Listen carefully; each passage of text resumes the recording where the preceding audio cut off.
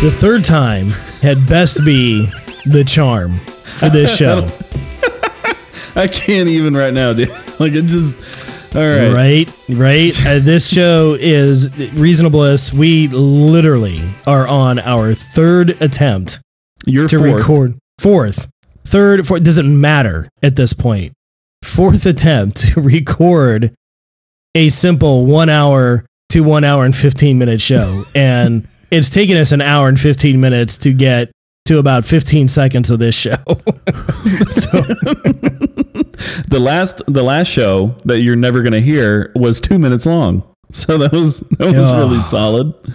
brother, between a MacBook Pro that's decided to just unexpectedly quit apps, to a dog that keeps opening a door, to a microphone that wasn't plugged in all the way, you name it, it's probably happened. Jeez, Luis, we're in. We're going to talk about Iron Man. I'm excited to talk about Iron Man here. I am fresh. I am like angrily excited to talk about Iron Man. Wow.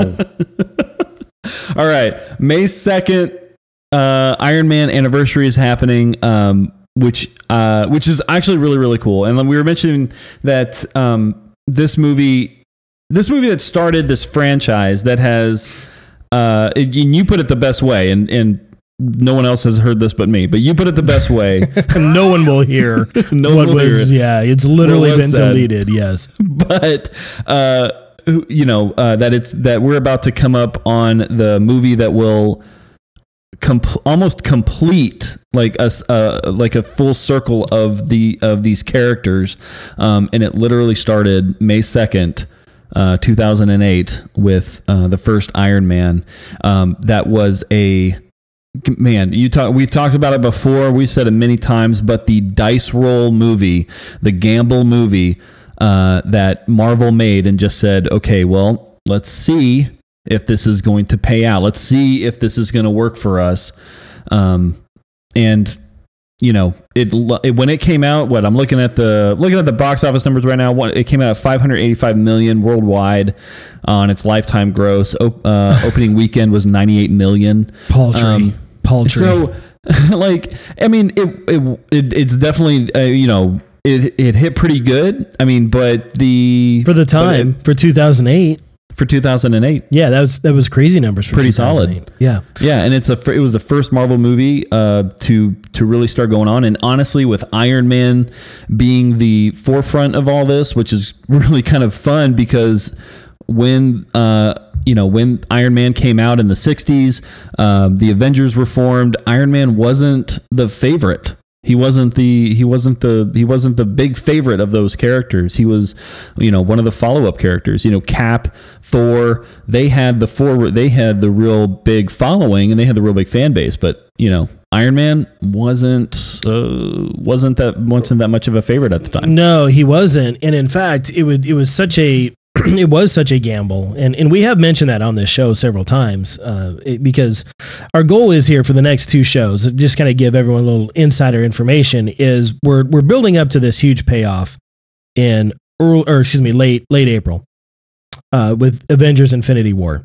And it initially started with two movies. Started with Iron Man, and then just 2 months after, The Incredible Hulk. Right. And so the next episode, Reasonable Fanboys, we're going to be talking about The Incredible Hulk, not Hulk, the Bruce or the Ang Lee. No, we're not talking about that one. The Incredible Hulk, and how these two movies were expected to set the pace for the Marvel Cinematic Universe, building to the Avengers. One became Legend, which is what we're going to talk about tonight. The other one has kind of become sort of the forgotten stepchild of the MCU. And so we're not going to dive into Incredible Hulk tonight. Otherwise, this show goes on forever and a day. Our next episode is going to be dedicated entirely to The Incredible Hulk and just that movie. We'll touch on Mark Ruffalo stuff, but we're really going to be focusing in on the Edward Norton Incredible Hulk movie. But getting back to Iron Man, it was this huge gamble because Marvel essentially had, for lack of a better term, I know we're PG, but they had whored out everybody else. All the A+ characters had been prostituted out to Fox and to Sony. And in Iron Man, this may surprise a lot of folks who maybe started getting into comic books because of Iron Man. And it should be noted, it's very interesting to note, it should be noted that comic book sales started to go up after Iron Man debuted in theaters. Up until then, Iron Man was not an A-list top tier Marvel character. He wasn't. He was a B, sometimes a C grade character. Now, he had cool storylines from time to time in print, like the Armor Wars, things like that, playing a role in the Avengers and the West Coast Avengers, and then the War Machine armor eventually started to make its way in over time as well. That being said, Tony Stark was not on the same level as a Spider-Man, as Wolverine, as Professor X, or any of these other characters. He just wasn't. And so when Marvel starts seeing what is happening to their characters on film, just Spider-Man being a continuous start, stop, the disastrous Spider-Man 3 is really what got Marvel 1 year before. Correct, is what really got Marvel like saying, we need to get this right. We're the only ones who know our characters, and we believe we are the right people to develop movies based on these characters, not to have them just be carbon copies of what you see in print, because that rarely ever translates well. Yeah. So but to if have I movie may, versions. Yeah, please. Yeah. So just to kind of give a little bit of like lead up to this, we had X-Men: The Last Stand, May 26th of 2006, right? That started the summer blockbuster of that year. Disappointment. It made $100 million its opening weekend. Yeah. Spider-Man 3 launched the next year in 2007, May of 2007. It made $151 million. Huge opening, and then a massive drop off afterwards. I mean, well, of course, but right it off still the made cliff. Yes. it still made opening weekend was killer, which we didn't have the information at our fingertips the way we do now about movies too. So, in May 2006 and 2007, and even 2008 with Iron Man, the numbers kind of make sense. You can kind of walk through and say, man, we had a disappointing X-Men 3. The Last Stand. That was everyone was pissed walking out of that theater. What a letdown. Was just angry leaving the theater. So they go back for Spider-Man 3 and watch Tobey Maguire dance his way through that movie, literally and figuratively. Spider-Man 3 could have used one more villain. I think they needed 4. Super packed and literally finger guns from Tobey Maguire. Yeah, Sandman, Venom, so, a complete, just brutal take on Venom. Yeah, so, So you had both of those movies, and you're thinking, okay, the next big blockbuster out of the gate here is this Iron Man movie. So it makes sense that 98, it only made 90 million. And it should be noted as well, too, when you look at the other side of the fence, we were right in the middle, literally right in the middle of the Dark Knight trilogy, which was just the pinnacle, right? Because you had Batman Begins, which was 2005, The Dark Knight, which is 2008, and then eventually we get The Dark Knight Rises a couple years after that. So you had DC with Christopher Nolan and Christian Bale, and that absolutely brilliant trilogy and interpretation of Batman. Yeah. The exact opposite of what we're seeing now. Yeah, just making Spider-Man 3 look that much more stupid, making The Last Stand look that much more stupid. Yeah, and so here you've got Marvel like, okay, we got Batman over here, that we never thought would make a resurrection after Batman and Robin. I thought Batman as a movie franchise was done after Batman and Robin. Yeah. There was just no resuscitating that character on film. Well, proven wrong. And so then you have, Bryan Singer, he backs out of X-Men 3, Brett Ratner takes over, and really the only thing that I remember as a significant moment of X-Men 3 was the Golden Gate Bridge being ripped and torn apart. That was pretty amazing to watch. Yeah, and then of course, she's like you said, Spider-Man 3. I mean, you've got, emo Peter Parker, dancing his way through New York. It was a disaster. So you got Marvel. It's like, okay, we want to get our characters on film. Who are we going to pin this on? And I don't know how they did it. I don't know how they landed on Tony Stark. But they said it's going to start with Iron Man. And I remember, hearing about Iron Man, I was like, wow, that's interesting that Iron Man would be up next. And I was very, very excited about it because it was someone different and it was someone new. Right. And you started hearing, even before the movie, hit theaters, you started hearing these rumblings that it's building to something bigger. Right. And this is before anyone saw the end credits scene with, Nick Fury at the end. But people are saying, Marvel's working on something here. They're working on something here. And the movie, hits. And to your point, huge box office. We've talked about the absolute gamble of Robert Downey Jr. casting him. He really had only had one major role leading up to that in the course of the 2000s, and that was Kiss Kiss Bang Bang. And he still had Sherlock Holmes kind of on the deck, but later. It was Sherlock later. Holmes was it was later, and so here you have Scanner Darkly. There was Kiss Kiss Bang Bang was the big one. Scanner Darkly with Keanu Reeves, which was an absolute bust, and that was a bust. Yeah. Gothica, which was a bomb, a bust. He was also in Zodiac. He had a role in Zodiac, right. But he wasn't the main character. That was an ensemble film because I think wasn't Mark Ruffalo and Jake Gyllenhaal were both in that. Yeah, I think they as were well both in too, that right? too. Yeah, so that was which is a great movie. But it's an ensemble movie. It wasn't a Robert Downey Jr. movie. Right, yeah. And, it's been said a million times that it was an expertly cast character. It was someone who fit the bill of Tony Stark. And it was absolutely amazing to see people responding to this movie just like... It was like a fresh glass of cold water when you're hot. Because it was comic lighter than it was your Dark Knight stuff, right? We had Batman Begins. It was violent, dark. But not to the tone of the Dark Knight, which was and because Batman lives in a much darker world than what Tony Stark is. But when you look at that kind of stuff, and you're looking at Spider-Man 3 especially, and it was just that to take a look at a comic book movie that really represented itself well on the screen. Iron Man was that, which is great. And it's also a movie that was cast not just Robert Downey Jr., the others, and we'll pick some more at Terrence Howard here in a minute. But Jeff Bridges as Obadiah Stane, Gwyneth Paltrow as Pepper Potts, Jon Favreau as Happy Hogan.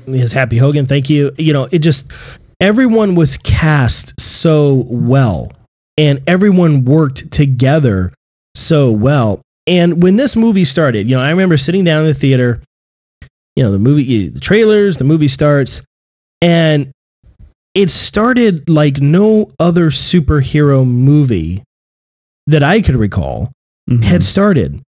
And it didn't really hit with me until today. Because I didn't rewatch the whole thing. I know you rewatched it. I don't know how you've probably seen Iron Man more than I have. I would say probably 10 times for me, like in its entirety. I'm not talking about like 10 minutes here, 15 minutes here. I'm talking about like from beginning to end, probably a total of 10 for me. Sure. Yeah. Which equals to about once a year viewing. That it starts with no origin story. You don't see any young Tony. Yeah. Right. You don't see relationship with the father. No, and all of that eventually was fleshed out in the sequels that came after it. Yeah. And even into the movies that weren't a Iron Man movie. Civil absolutely, Civil War. Tony's background. So you're introduced to Tony Stark. Brilliant way of introducing with the magazine covers. You're given the story of Howard Stark. You're given the story of Stark Industries.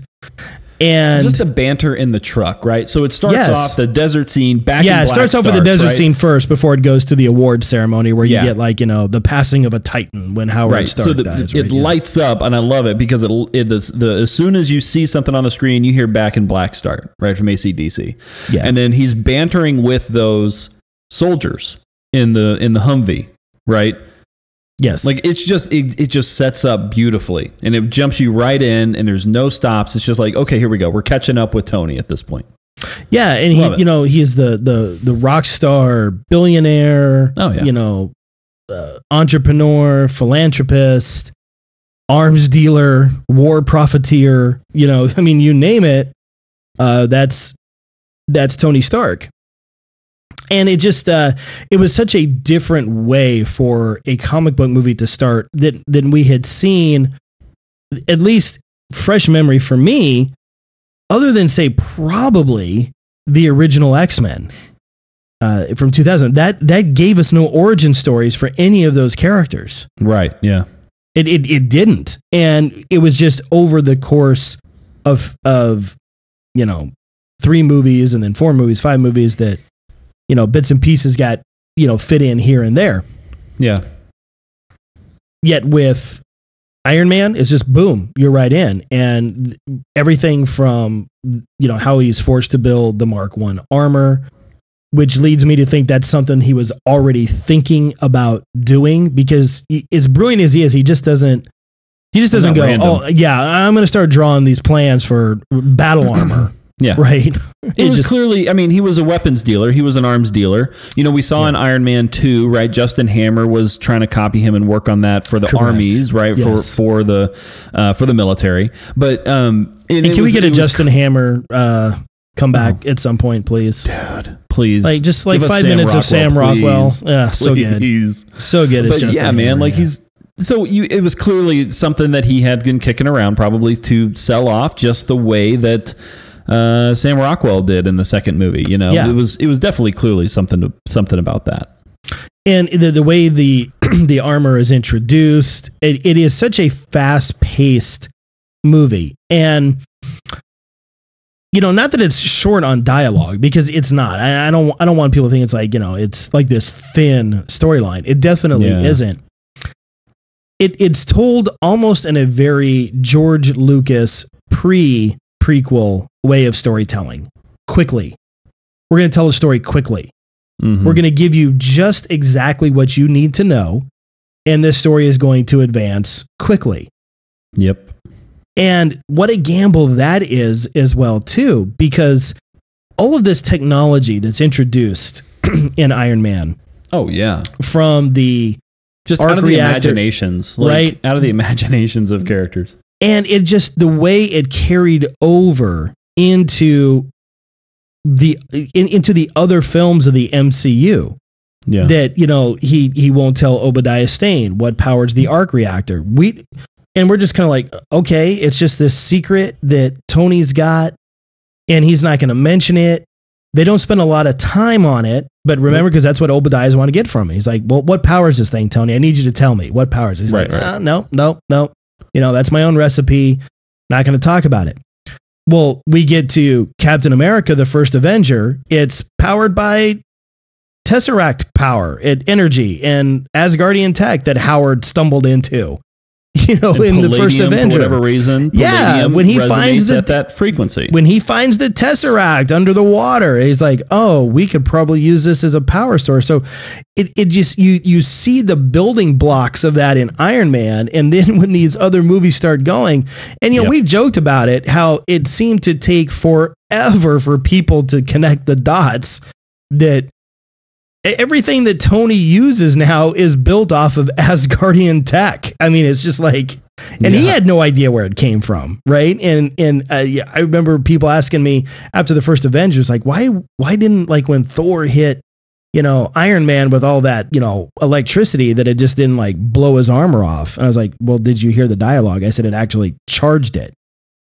Yeah. It was responding positively to the energy that was coming from Thor. And Tony didn't know that either. He had no idea. He had no clue, because remember his response was interesting. Oh, that's interesting. Oh, that's interesting.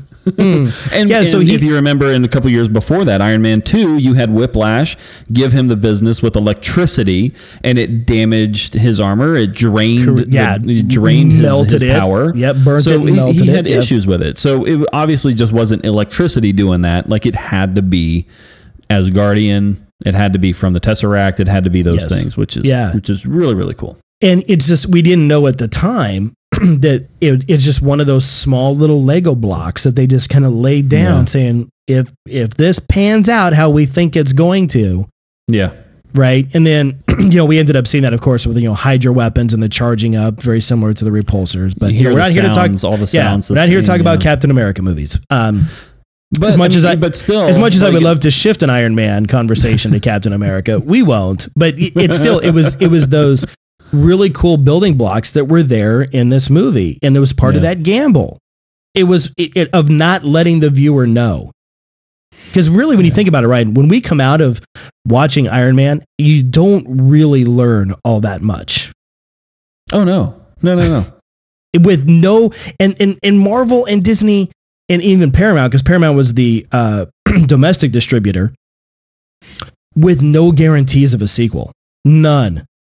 No guarantees. Right, you had the one end scene, right? And there was no mid-credit sequence. It was just the one end credit sequence. No mid-credit, just the last one. And it was with Nick Fury building a team. Yeah, disabling Jarvis, which was pretty cool. I loved seeing that, and which it just kind of makes you, when I watch that again for the first time in a long time, the end credit sequence, and I hear Jarvis like I just hear him kind of like, he just kind of powers down a little bit, and you're like, dude, Tony's like super paranoid and neurotic, and you see that paranoia like just over the next few movies on how he's set up like these redundancies to stop them from getting into where he doesn't want them, and really kind of technology, like closing S.H.I.E.L.D. off and making sure that he's like, dude, you guys got in once. Like, I need to make sure you guys stop getting in. Exactly. Controlling what's going on in my house. But yeah. So to have all of these little nuggets that they're building to with no guarantees of a sequel, again, reminds me a lot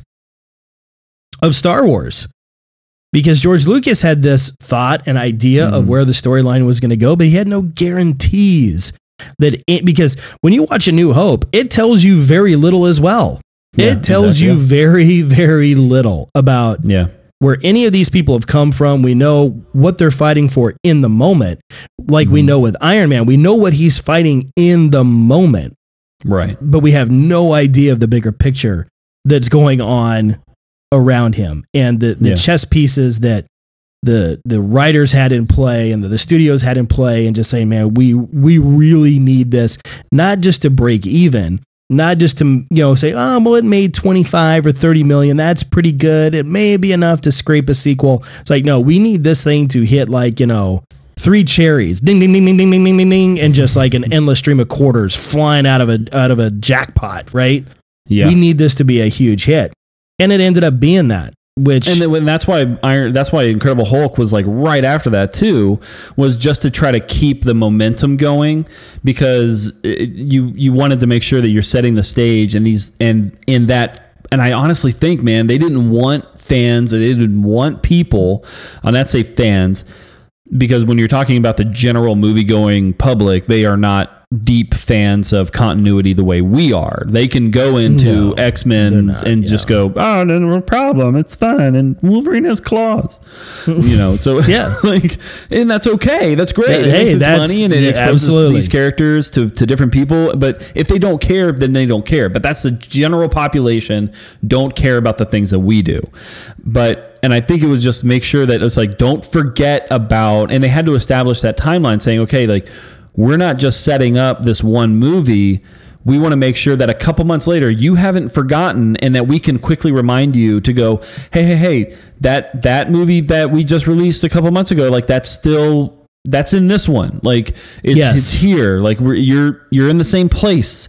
And I think to really make sure that they had that train rolling, that's because normally you would see these sequels, we've seen them happen with Batman, right? Batman Begins to Dark Knight. There was a big gap of time between those two movies. So yeah, it's about 3 years. It's about 3 years between the two. So when you're setting up that shared universe, they had to make sure they were very deliberate in going one right after another, at least at the start, just to make sure people understood that these are tied in and they are together. Well, it's not, the MCU is not the first time that there's been a shared universe between different whether it be movies or TV shows. And we can make like this crazy short list of TV shows that have crossed over with each other where you're like, oh, I didn't know they technically existed in the same universe, but apparently they do. Yeah. And you can talk about like, movies from the past, like, Abbott and Costello Meet Frankenstein and stuff like that, which may sound silly, but those were like these shared, it's like, oh, well, Frankenstein lives in the same world that Abbott and Costello dwell in. Yeah, apparently they do. All right. The other good example would be the Godzilla films, right? Because you've got these like the 60s era Godzilla films. You would have these standalone monsters like Rodan and the Japanese version of King Kong, and then all of a sudden they're in these movies with Godzilla. But this was the first time that there was this concerted effort to say, we're going to take the world of superheroes that exist together in print.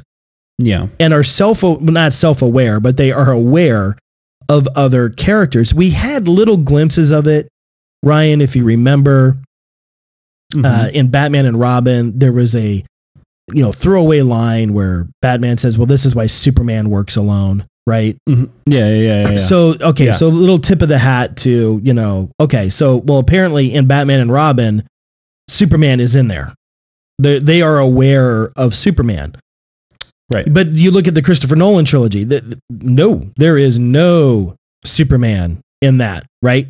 Okay. Absolutely not. You look at Spider-Man, there was no Captain America in that. You look at X-Men, there was no Fantastic Four, and vice versa, right? So this was going to be the first time that we're not just going to mention another character, they're actually going to be in it. And they're actually going to have a part, and they're actually going to influence not just the character that we're watching, but also that character and then other characters that are going to come later. It was an incredibly bold move. And as we get so close to Infinity War and the movie that started it off with Iron Man, to get to the 2-part storyline that is going to essentially end it and start a new, not a refresh, not a reboot, but a new era of MCU that doesn't throw away what came before it, but it's not going to be the same when it's done. That is huge. And it all started with this gamble of this alleged washed up actor that was difficult to work with, that with the directors like Jon Favreau, the guy who did Elf. We're going to ask in Swingers, the guy who was like drinking martinis with Vince Vaughn. He's going to direct a superhero movie. Yeah, he is. And we're going to have this guy, Nick Fury, but he's going to be at the very end. We're hoping people stick around, word of mouth. And we're going to throw out the A word. We're going to use the word Avengers. And I remember, Ryan, I knew about that scene. I don't know about you, but I knew about that scene because I did not see Iron Man. I almost did a Tommy Wiseau. I did not. I did not see Avengers. I did not. Oh, hi, Ryan. By the way, I did watch The Disaster Artist a couple weeks ago. Brilliant movie. So good. Oh, yeah. James Franco is this. Yeah. Where does Tommy end and James Franco start? I don't know. But anyway, what was I going to say? Oh, I didn't get to see Iron Man on opening night. I actually saw it about 3 days afterwards. Yeah. So by then, there were enough people saying, you want to sit through the credits. You want to sit through the credits. Yeah, for sure. Yeah. And, I told me, I was like, okay, all right. Cause Iron Man's not the first movie that's had an end credits little, how do you do? But they're like, you're going to want to sit through the end credits. I'm like, okay. I said, what is it? Just something, just kind of throwaway. It's just going to be something kind of corny, something kind of like, oh, no. No. It's no. It sets it up. Yeah. It asks a big question. Right. So I remember sitting there and, you sit through all the credits and of course you got the requisite, Iron Man from Black Sabbath. Oh, brother. Who would have saw that coming? The song Iron Man. It was in the trailers though too. I mean, I know. It was in those first trailers. The Black Sabbath was. It's easy. And even the I Am Iron Man. I mean, I am Iron Man. Anyway, so still not the best Black Sabbath song either. So you sit through all the credits and you get to it. And, like you said, Tony's talking to Jarvis. Jarvis gets shut down. Out steps Nick Fury out of the shadows. And you get Black Nick Fury. Oh my gosh. They're using the Marvel Ultimate version of Nick Fury, which I prefer. I love that interpretation of Nick Fury. Samuel Jackson, no one better as Nick Fury. He steps out, the eye patch, the trench coat. And I remember, and I told everyone, I was like, don't tell me what's in this scene. If it's that important, don't tell me. Don't talk to me. Don't tell me. And sitting there, and he steps out of that shadows, and I just immediately I go, Joanna was there with me, of course. She doesn't know these characters that well. And I just went, it's like Nick Fury. That's Nick Fury. And, he introduces himself and says, the Avengers Initiative. And I'm like, what? And then just like black screen. You're just like, what? Then the lights come up. And you're like looking around. It would be like, Empire Strikes Back ending with, I am your father. Black screen, movie's over. And you're like, what? Wait, what? Huh? Thanks for coming, everybody. And I'm just being like, are you kidding me? Yeah. And not in a kidding me like, that's garbage, like, whoa, because you just saw this amazing movie, right? Iron Man. Now, you are a much bigger Iron Man movie fan than I am. Okay. And that's cool, because I think we've made it pretty clear when it comes to the MCU, I'm more Team Cap, you're kind of a Team Iron Man, and that's fine. That's totally cool. Though I am with you, the first Iron Man is the best of the standalone Iron Man movies, without a doubt. Oh, yeah. And the other ones have more flash in them, right? They do. They sparkle a little bit better. And I love Iron Man 2. Iron Man 2 is a bucket of fun. Too. And I know it gets a lot of hate. A lot of people kind of frown on it. I guess maybe until Iron Man 3 came out, and they're like, well, maybe 2 wasn't so bad. Dude, 2 was a ton of fun. It is fun. Dude, Mickey Rourke was so good with his parrot and eating the organic ice cream. It just is so good. It's so good. Yeah, want bird. My bird. So good, dude. Mickey Rourke was so great. People are like, oh, he didn't talk much. Well, duh, that was supposed to be his character. Ding dongs. I mean, what were you expecting, right? So, you've got this great movie where you're just like, holy cow. I would say that it would be similar, even though I was extremely, extremely young when the Christopher Reeve Superman came out. I mean, I was like 4. So I wasn't seeing that in the theater. I got to see that on TV on the ABC Sunday Night Movie of the Week. That's going way back, kids. That's going way back when feature films actually made their way to network TV at some point. And that's when I first saw Superman. And I remember being like, 5 or 6 and seeing Superman and just going, what? I mean, you really thought this guy was flying around. Yeah. Now, you look at those special effects now and you're just kind of like, oh, brother. But, we're talking 1977 here. That's how I really felt with Iron Man. I was like, dude, they took this character that, while in print, looks really, really good because it's print and you can draw it and you can make it look extremely believable. How do you make it look believable on film without it looking like a video game? That's what I was afraid it was going to look like. Yeah. And after those first trailers that were kind of rough and you're like, boy. And then you get that final product and you're like, they just made Iron Man. Yeah. They just made Iron Man. That first suit up sequence, like not the silver suit, not the pre-paint. Not the Mark 1, the Mark 2, I should say. So the Mark 3 suit. The Mark III, okay. The Mark III suit, when it's painted red and gold, and he steps into that black, he's got that black tight fitting, form fitting, undersuit, and he steps into those boots for the first time, and that all those little sounds that you get to hear, all those metal clinks come together, and old school, which that's not how it's built anymore. Oh no, right? It's which is great. It shows the progression of the armor. It's like it's so high tech.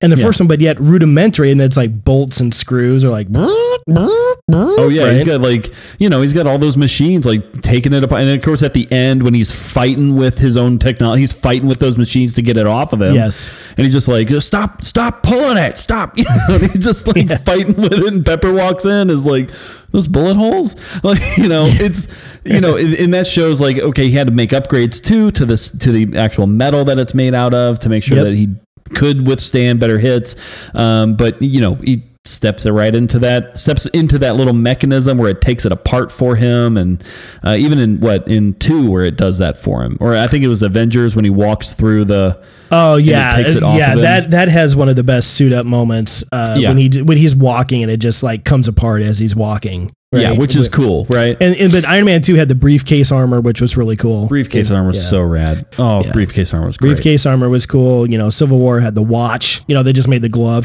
He just did the glove, right? Yeah. But so you had like exactly right, man. Like you had these like super rudimentary, basic, big bolts, big screws, big machines that have to put this armor on him and take it off of him.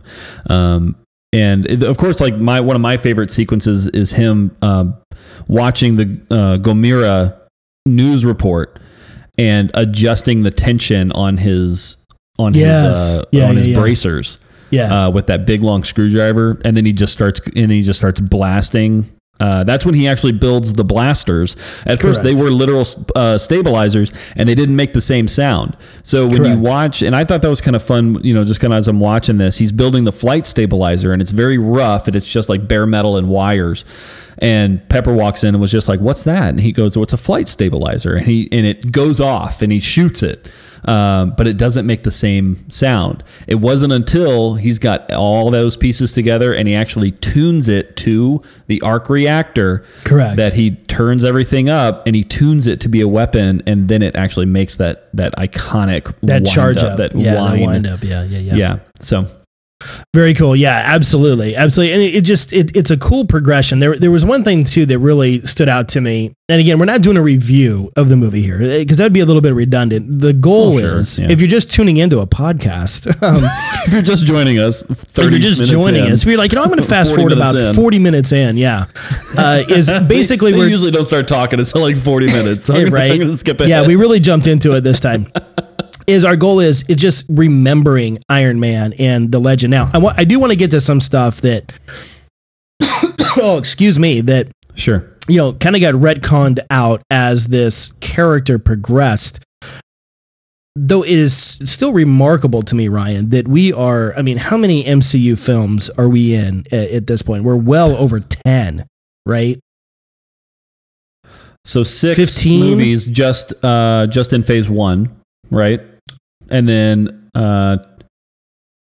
another 6 for phase 2. So we're ended with Ant-Man. Okay, so we're well over 12. So that's before Civil War. So and then phase 3 has the most in them with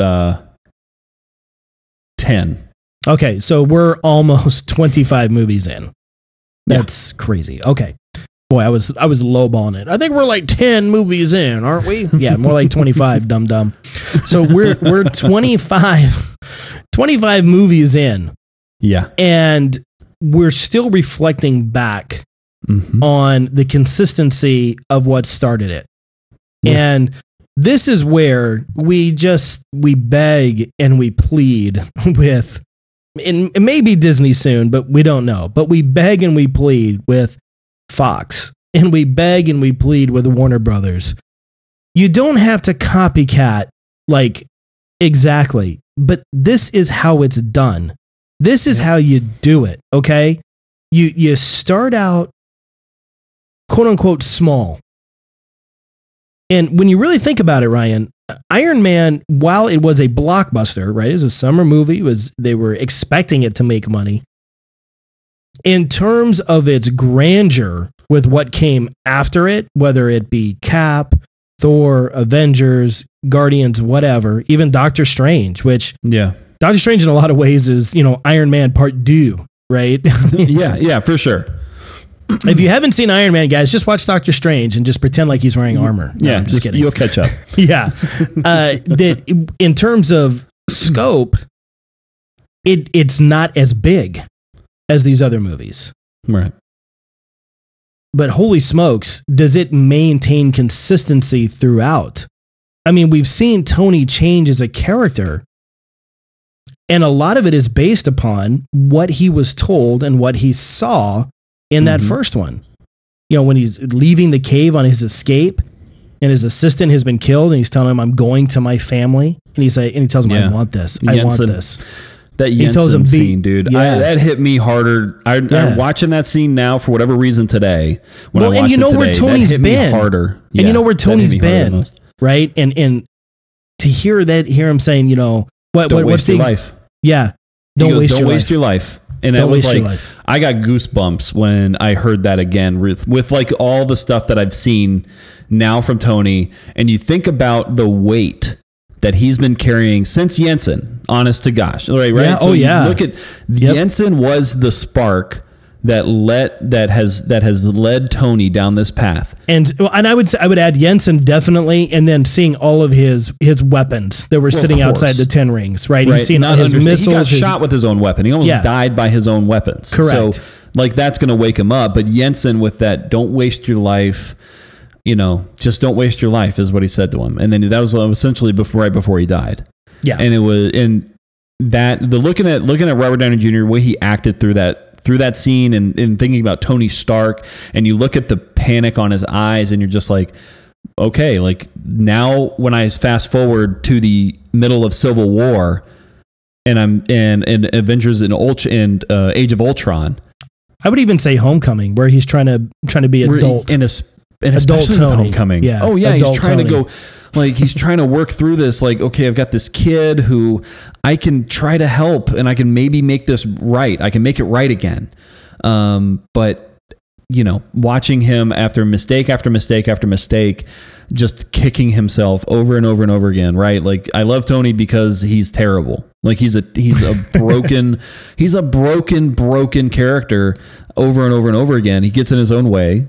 Every single time. And it's because he wants to do good. And I think when seeing that Jensen scene, I think, and maybe I'm totally pushing this onto the movies that I've watched, every time he screws up, every time he makes a mistake, every time he realizes that I didn't do this right, he looks at Jensen again.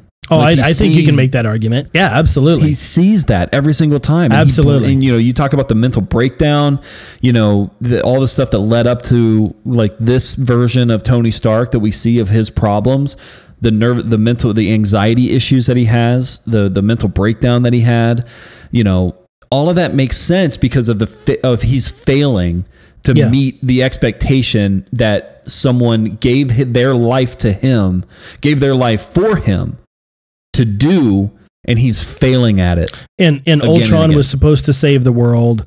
Right. The act of the United Nations controlling the Avengers was supposed to save the world.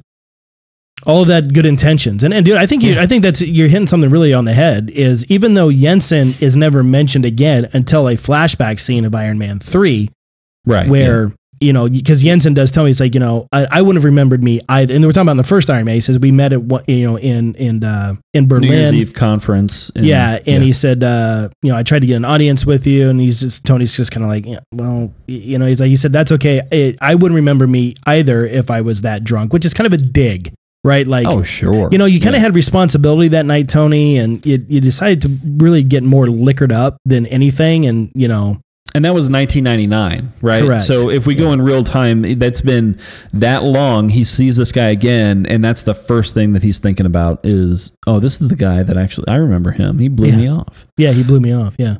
Right. And now they're in a cave together. Right. And so you see Jensen very briefly in that flashback scene of Iron Man 3, right. which again is another for the issues that I have with Iron Man 3, that's such an important part to have that in there because it builds upon what we have already seen and what Jensen told him. Don't have a wasted life.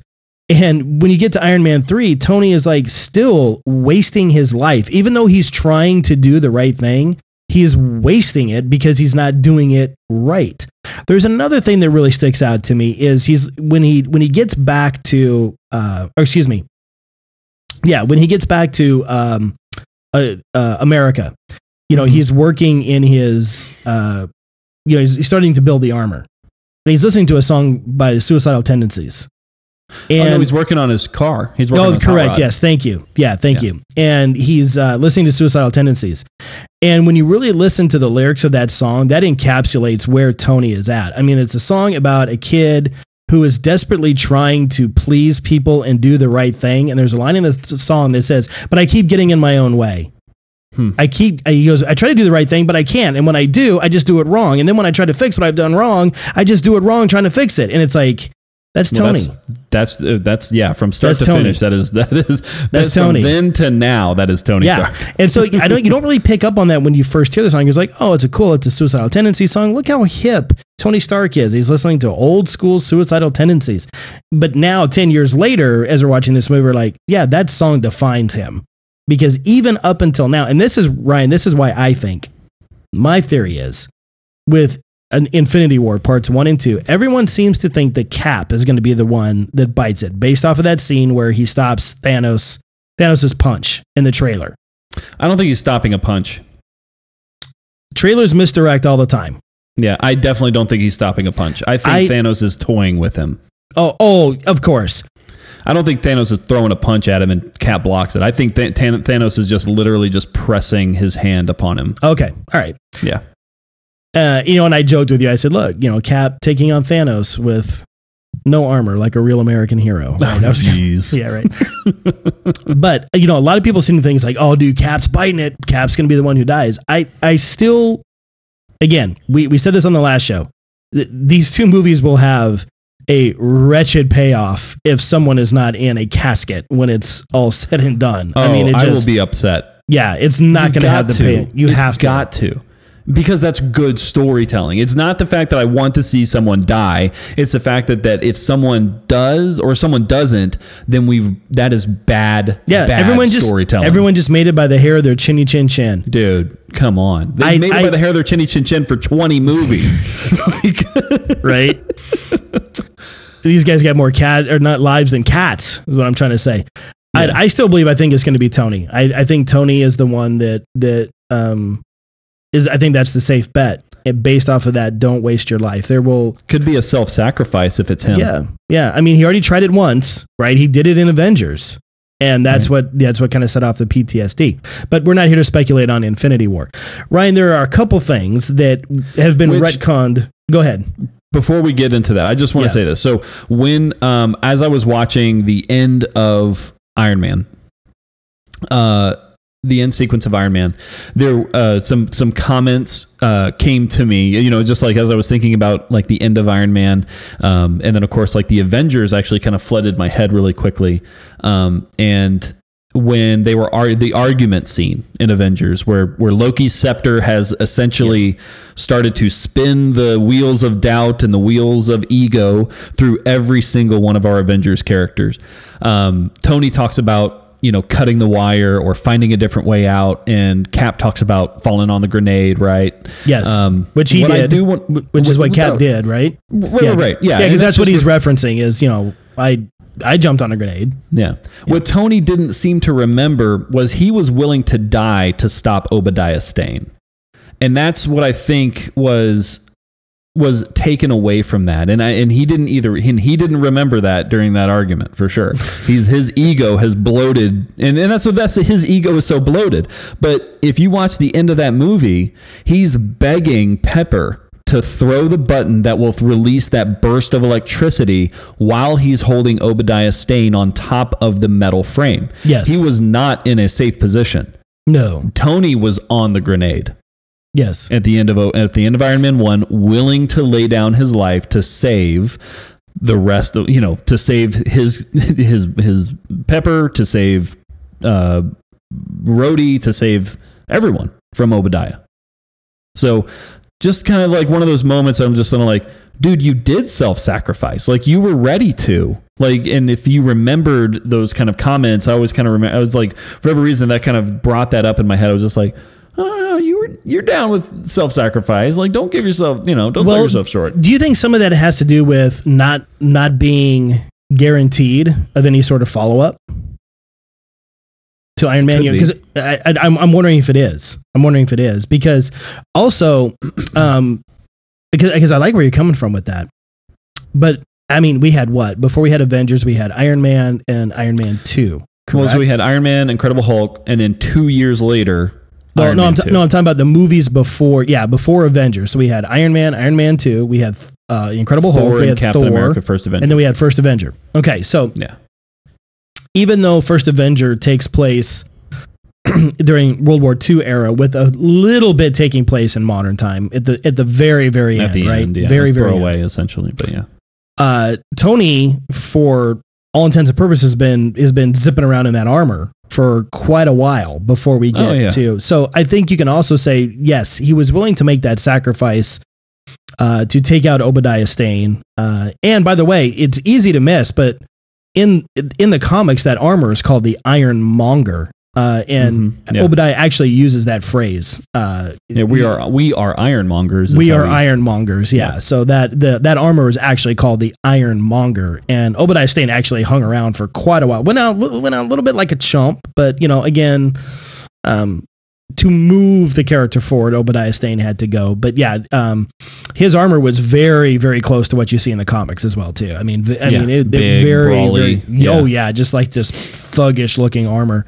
It was just brutal, just like like a heavyweight boxer that just throws haymakers. So I think you can also make this argument. It's like, well, you've got Tony zipping around in this armor, pretty much doing whatever he wants to do.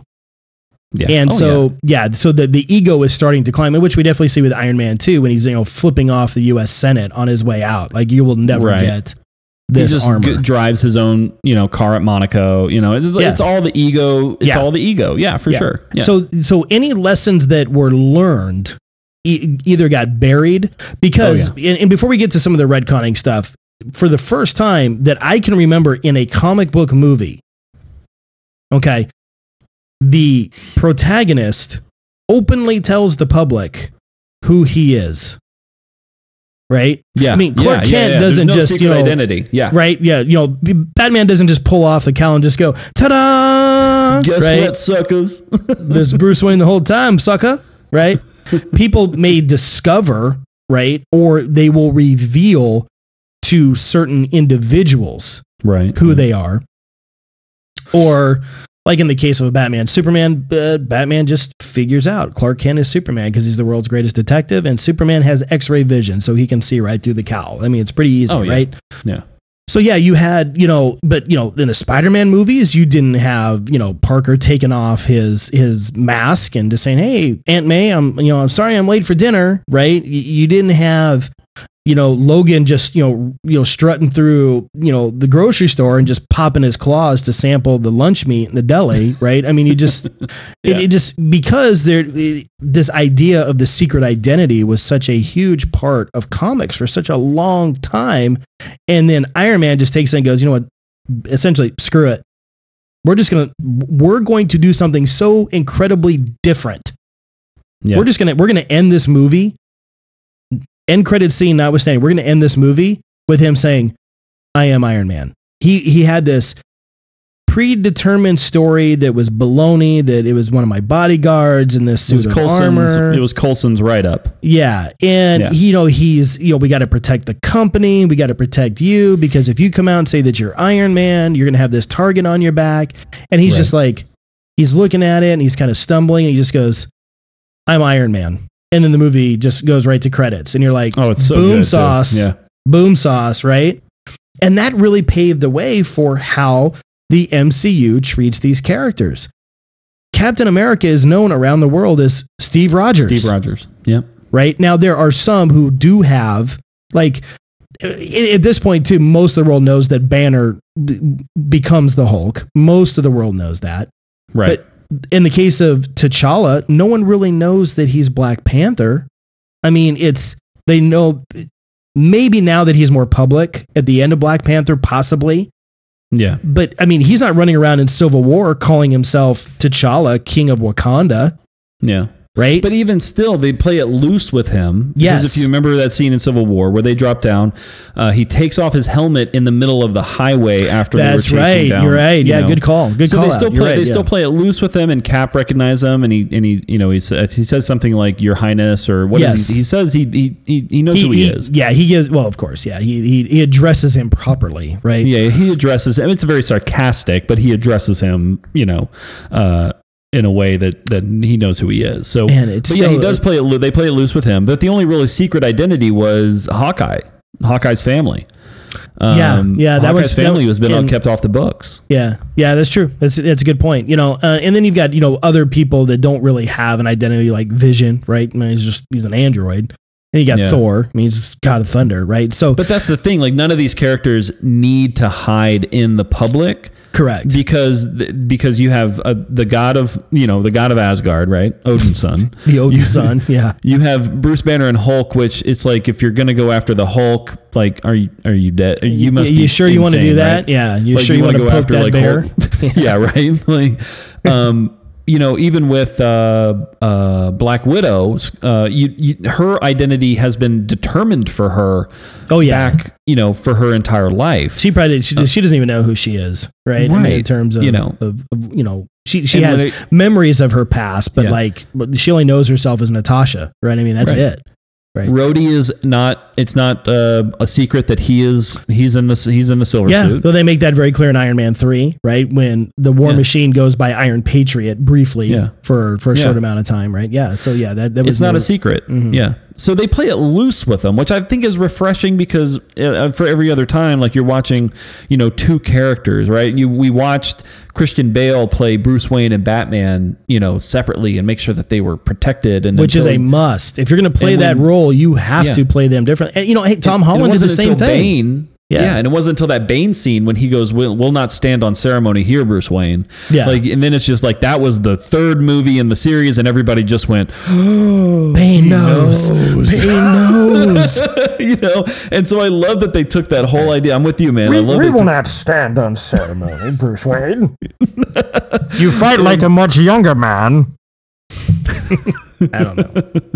Better than the one I tried the other day. They took it out, and I think they don't play with that part. No, they don't play with it. But you still have Spider-Man, who's still maintaining a secret identity, which makes that character still fun in that regard too, right? Yeah. But what happened at the end of Homecoming? Aunt May walks in and goes, "What the fuck?" Right, and then they go right. Yeah. And can I just say, please, if we can find a way to get Marissa Tomei in Infinity War, there'll be no complaints. There just won't be. Well, if Tony Stark has anything to say about Aunt Hottie, he'll pay a visit to Aunt Hottie. He may be getting married to Pepper, but there's always time for Aunt May. If you may. Let me switch gears before I get in trouble. All right, so let's get to some of the as we close this out, some of the retconning, because as is the case is going to happen when you've got 20 some movies. Some things are either going to be de-emphasized or just plain forgotten. And then when you go back and you see them, you're like, huh? What? Why wasn't this ever brought up again? I think the easiest one for me, we've talked about it on this show, Tony's alcoholism is on full raging display in the original Iron Man. That man does not have a whiskey in his hand and out of the suit. I mean, there's usually a bottle or a glass sitting somewhere near him. Yeah. In that movie. They play up with it a little bit more in Iron Man 2 when he gets drunk and he starts wrecking the house. It becomes a problem. Right? Yeah, it becomes a problem. And then we get to Avengers and he drinks a little bit there, right? He tries to share a drink with Loki, which is a fun scene. So does we he still take a drink there in that scene, or does he just pour it? He pours it. I don't know if he drinks. I don't know if he drinks or not. Now that I'm thinking about it, I don't know either. But I would assume that he's okay. Obviously, it would assume that he's still drinking because it's all still well, you around can't him. fight. Well, when you're addicted, you can't fight sober. So,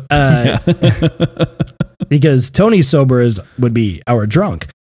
But then by the time you get to Iron Man 3, you don't really see it. And then Civil War, you don't see a lot of it. Homecoming, a little bit. He's at a wedding in India. He's handed an alcoholic beverage, but takes no sip of it. He actually puts it on the fence. Yeah.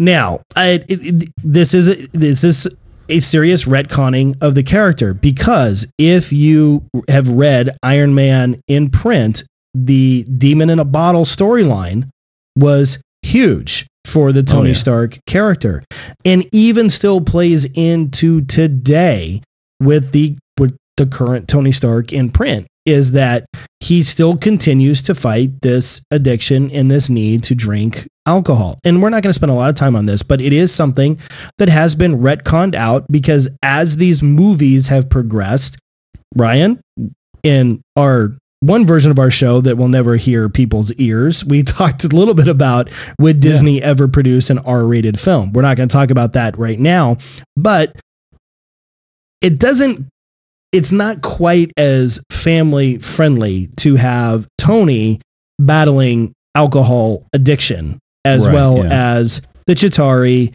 and the 10 Rings and, all this other stuff. Right. So that for me, when I go back and I watch the original Iron Man and you see him consistently having a whiskey in his hand, and not just like, I'm carrying my whiskey, he's drinking said whiskey, have that, kind of petering off. You can see that over time, they're like, we're not going to delve into this portion of the Tony Stark storyline. You can see that they had it there initially. It probably was going to be something that was addressed.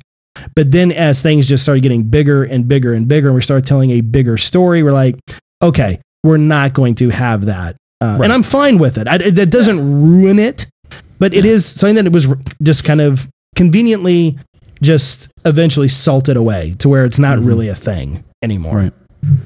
Yeah, I agree. I think it would have been, as we talked about Iron Man and we talked about Tony Stark, like that was the one thing that you and I have talked about before on this show, and said, man, it would kind of interesting that they chose the anxiety path versus the alcoholism path. And at first, for quite a few people, that may have been hard to swallow as well. Just saying, hey, like Tony, the Demon in the Bottle, especially for Iron Man super fans, much like everything else, right? Is like the super fans of that character saying, man, it really sucks that he's not battling this. And it's like, but he doesn't need to right now in this iteration of him, right? In this particular universe of Iron Man and Tony Stark, he doesn't need to battle that. It's something else that he needs to battle. And to be honest with you, the way that plays through all of the MCU right now makes the most sense to where we are now. And I think it's beautifully written. I think it's beautifully done. And agreed. Yeah.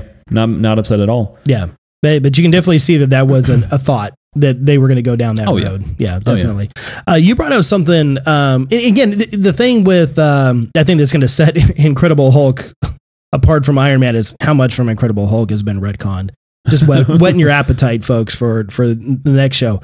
There really isn't much, Ryan, I think, out of original Iron Man. Okay, we're not going to talk about some of the events of Iron Man 3 that got a serious retconning in Civil War, but there really isn't much of Iron Man that is retconned out in terms of overall arc. Though you did bring up something earlier today, the 10 Rings, which is a pretty big villainous group that Tony deals with.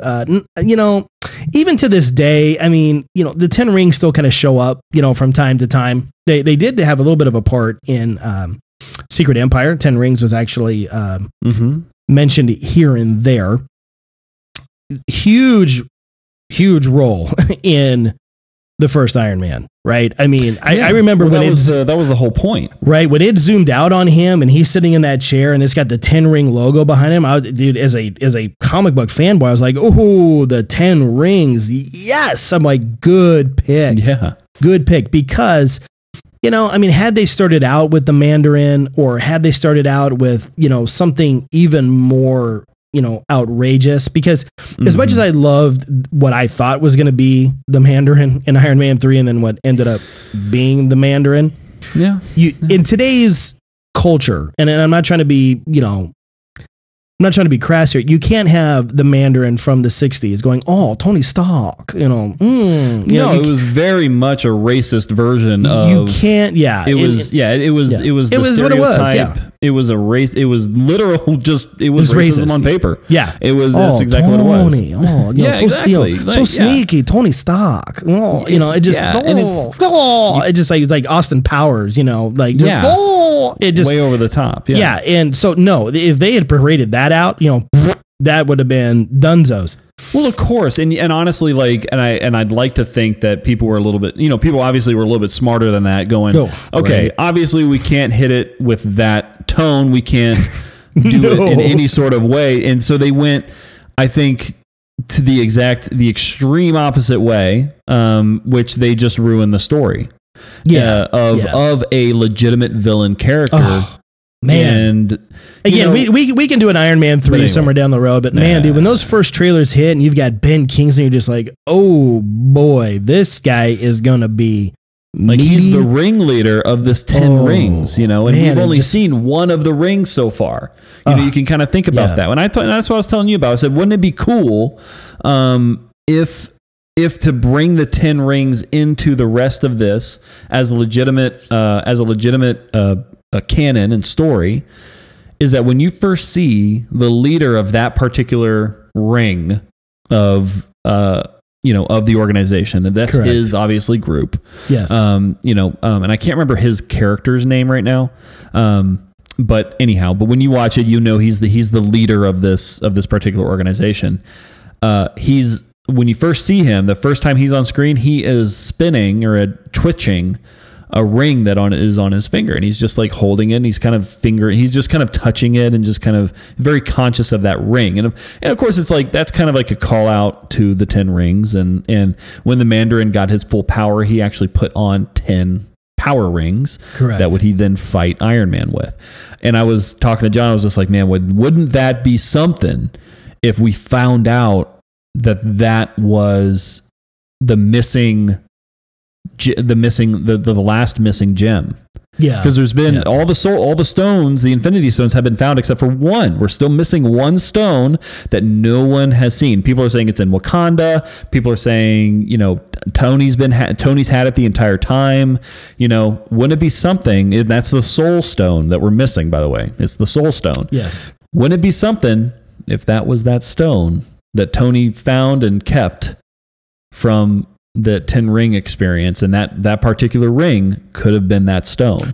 I love that idea, because it brings the 10 rings back to some relevance after the first Iron Man, and then the way they were just so haphazardly just tossed away in Iron Man 3, where, you know, I don't know. You're taking an established Iron Man villain, and when I say villain, I mean like collectively, okay? And just I don't know. I guess it'd be like, you know, Cap, you know, dealing with Hydra for like 15 minutes of the first Avenger, and then that's the end of Hydra. But Hydra prevailed throughout the majority of the MCU, and even still to this day in Agents of S.H.I.E.L.D. Yeah. Right, they're a huge organization and still very relevant. So I'm with you on that. The 10 rings, you know, the last we saw them obviously was Iron Man 3, and they were really more of a you know, plot device of some kind. I think it was Thor 2 that had the one shot in it. That's right. That was the prison sequence with the Mandarin. Yeah, where then they give this hint that there is a Mandarin. There is actually Mandarin. But then they also tease that it actually may be Ben Kingsley's character may actually be the Mandarin, and he's just pulling the wool over everyone's eyes. But again, that's been kind of a throwaway that hasn't been addressed. And so it was a one shot. It was one of those one shots, which were blissfully awesome, by the way. The Coulson scene on the way to, and that's when the he last finds out about Thor, and he goes on his then he fights in the gas station. Yes, that's a ton of fun. Yeah, and that's the last Justin Hammer we saw too. Was that same short? Yeah, because he ends up in the same prison as Justin Hammer. Yeah. So in terms of retconning, there really hasn't like I said, there really hasn't been much other than you pointed out very well the self-sacrifice that Tony was willing to make versus you're just the man in the can. You won't make the big decision when you have to. Argument that Cap and Tony have in Avengers, which as close of friends as they are, that's always going to be a division between the two. Is Steve is just never going to see Tony as the person that does lay it all on the line. It's like, and then Tony's always going to view Steve as, all-American guy. You're always going to do the right Boy thing. Scout. Right. Yeah. The Boy Scout. So, dude, I think we've hit a lot of what we really just kind of wanted to celebrate Iron Man for. Not Iron Man 4, but Iron Man 4. They're like, by the way, guys, we're tipping you off to Iron Man 4, which Dave, no, I don't think we'll see any more standalone Iron Mans. That would be, would be a stretch, but it just such a keystone movie. It is, I think, Ryan, is it safe to say that is your favorite MCU movie? Would you say that it is Iron Man? That is safe to say that. Absolutely. Okay. I think just because of everything that we've talked about tonight. And we could go another 2 hours easily. Easily, just by going through everything that I watched today. But one, it's definitely it's the one movie that I've seen more than anything else. It's the one movie that christens every time when we moved into the house. Yep. When we moved to Texas, when I got the new television in Arizona, when I got the new speaker system. Like whenever I get something Iron Man that happens with media, literally every single time Iron Man christens that thing. That's awesome. That's awesome. I would say that it is definitely that movie that my favorite out of what's going on. I would say for me, I don't know if I would say that it's my favorite. I would definitely. I would put it in my top 3. I would be hard pressed to put it lower than 3. I would say I would even, oh man, dude, you and I we're so like Team Cap, Team Iron Man. I got to put, I know. Black Panther has jumped up to, I think, like number 2 or number 3 for me. Oh heavens, no. Mm-hmm. No, you're a good man, but Ryan, your opinion is wrong. No, that's easily one of my new favorite movies, and it may be just a flash in the pan right now. Maybe a year later, I go, I need to see the longevity of it because but I didn't right now. Like that was just. It is great, dude. It is brilliant. It is such a good movie. I would say that. I would probably put Iron Man. I would say probably at. I would say probably at 3. And here's the reason why. Because that feels low. But when you're talking about like 20 some movies, 3 is pretty high. 3 is pretty good. No, it's pretty solid. I'm with you. No, I'm not. Hey, as an Iron Man fan, but I at least want to give it a justification why, because we just spent an hour and we're gonna draw this to a close here because we just spent an hour and 15 minutes talking about how awesome it is. And it's like, well, John, why would you put it at 3? I would probably have to put Avengers at number 1. Because of the culmination of everything. I mean, that was just like, I could not wait for that movie. I was just like, every little piece of information that I could just find, I was digging into it. And I still to this day watch the first Avengers with like this smile on my face of just like, this is because it was the first of its kind. And you can make the argument and say, well, John, you couldn't get there without Iron Man. I know. That's why we talked about this show. You just couldn't. But that's not the point, though. Yeah, just because of the way it made me feel. I was just like, oh, it's just so good. It's so good. It's so good. It's so good. It's so good. It's so good. Yeah. The second one, I would have to say first Avengers. because storyline wise, that is, even though Iron Man was the first movie, it was what happened in the first Avengers that got the ball rolling for all of this. Yeah. The discovery of the Tesseract, the formation of Hydra using the Tesseract for their weapons, Howard, finding the Tesseract at the bottom of the ocean and then using that for what eventually becomes Tony's armor. And then I would put Iron Man 3, but Ryan, we are talking like those three movies are like that close. I mean, it's just like, how close can we wedge them together, Yeah, sure. So yeah. Well, guys, hope you seriously enjoyed our Iron Man trip down memory lane. Our goal was not, hey, you know what? We even got through this without making fun of Terrence Howard. Which is shocking, to Next be honest time, with baby.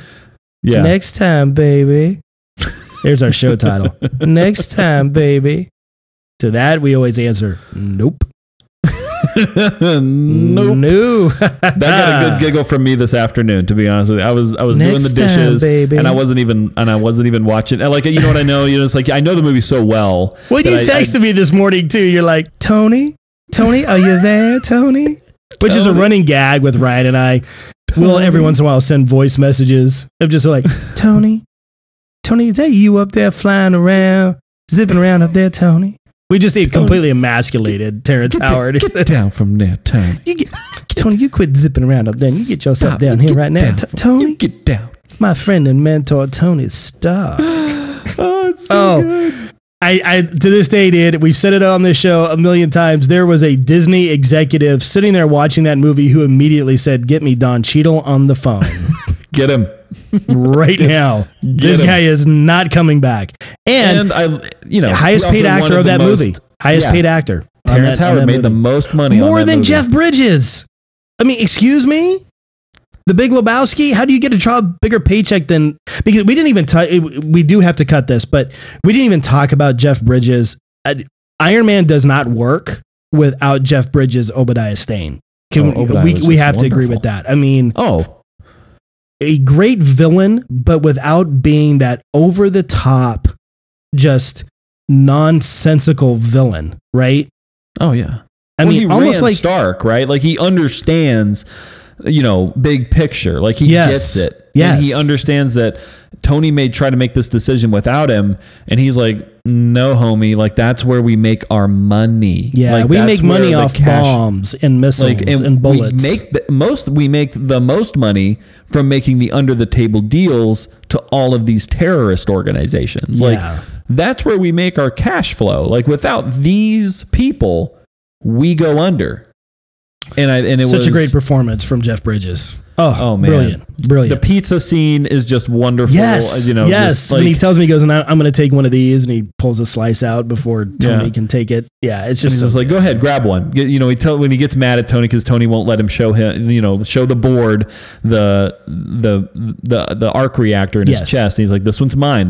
You can't have it. And he's just like, all right, fine, get out of here. And Tony's like, I'll be in my lab. And he's just like, well, take one more piece. Take another piece of pizza before you go. He's like, I'll take the whole thing. And then, doesn't he say, I'll take the whole thing? And then Obadiah's like, no, you don't get all of it, or something like that. It's something like that. Yeah. Something throwaway. But it's so great. Yeah, just so good. But how Terrence Howard managed to draw the biggest paycheck in that movie, I don't know. Anyway, we're not going to hit on all that. Okay, Reasonableness. We hope you enjoyed our walk down Iron Man memory lane. Again, our goal was not to review it. There's no point in reviewing it because Ryan and John say it's awesome. There you go. There's our review. It's always been awesome. It has never ceased being awesome. It is totally awesome. Next episode, we're going to hit the second MCU film that helped build to where we're getting at now. But while one has become legend with Iron Man, the other one has become forgotten. Where do you fit in? Because it's kind of tough. It's kind of tough to fit that one in. So next week we're going to be next episode, I should say. Next episode, for sure. We'll be talking about The Incredible Hulk. So if you guys want to watch The Incredible Hulk, I think I'm going to rewatch it again. Oh, yeah. Because I'll be very honest, it's the one MCU film I have not really spent a lot of time in. So I am going to do some rewatching and things like that. And we're just going to come back and we're just going to talk about it because it was so close to Iron Man. And then we didn't really have a whole lot after that? Because what was the next MCU film? So I'll give the dates out, right? Yeah. So we had May 2nd of 08, Iron Man. We had June 13th. Oh, so so the next close. month. I Wow. mean, just one, honestly, I just thought a it was month 2 and a months. week. I thought it was July. Wow. A May and month. June. Okay. And then everything stopped until 2010. So And that we was didn't First see Avenger, It right? was May of Iron Man 2010 2. was Iron Man 2. That's right. Then we saw Thor in 2011, May. Then we saw July in 2011 was Captain America First Avenger. 3 And then years after Iron Man is when we got First Avenger. Wowee. Yep. And then the next year, May 4th in 2012 was Marvel's The Avengers.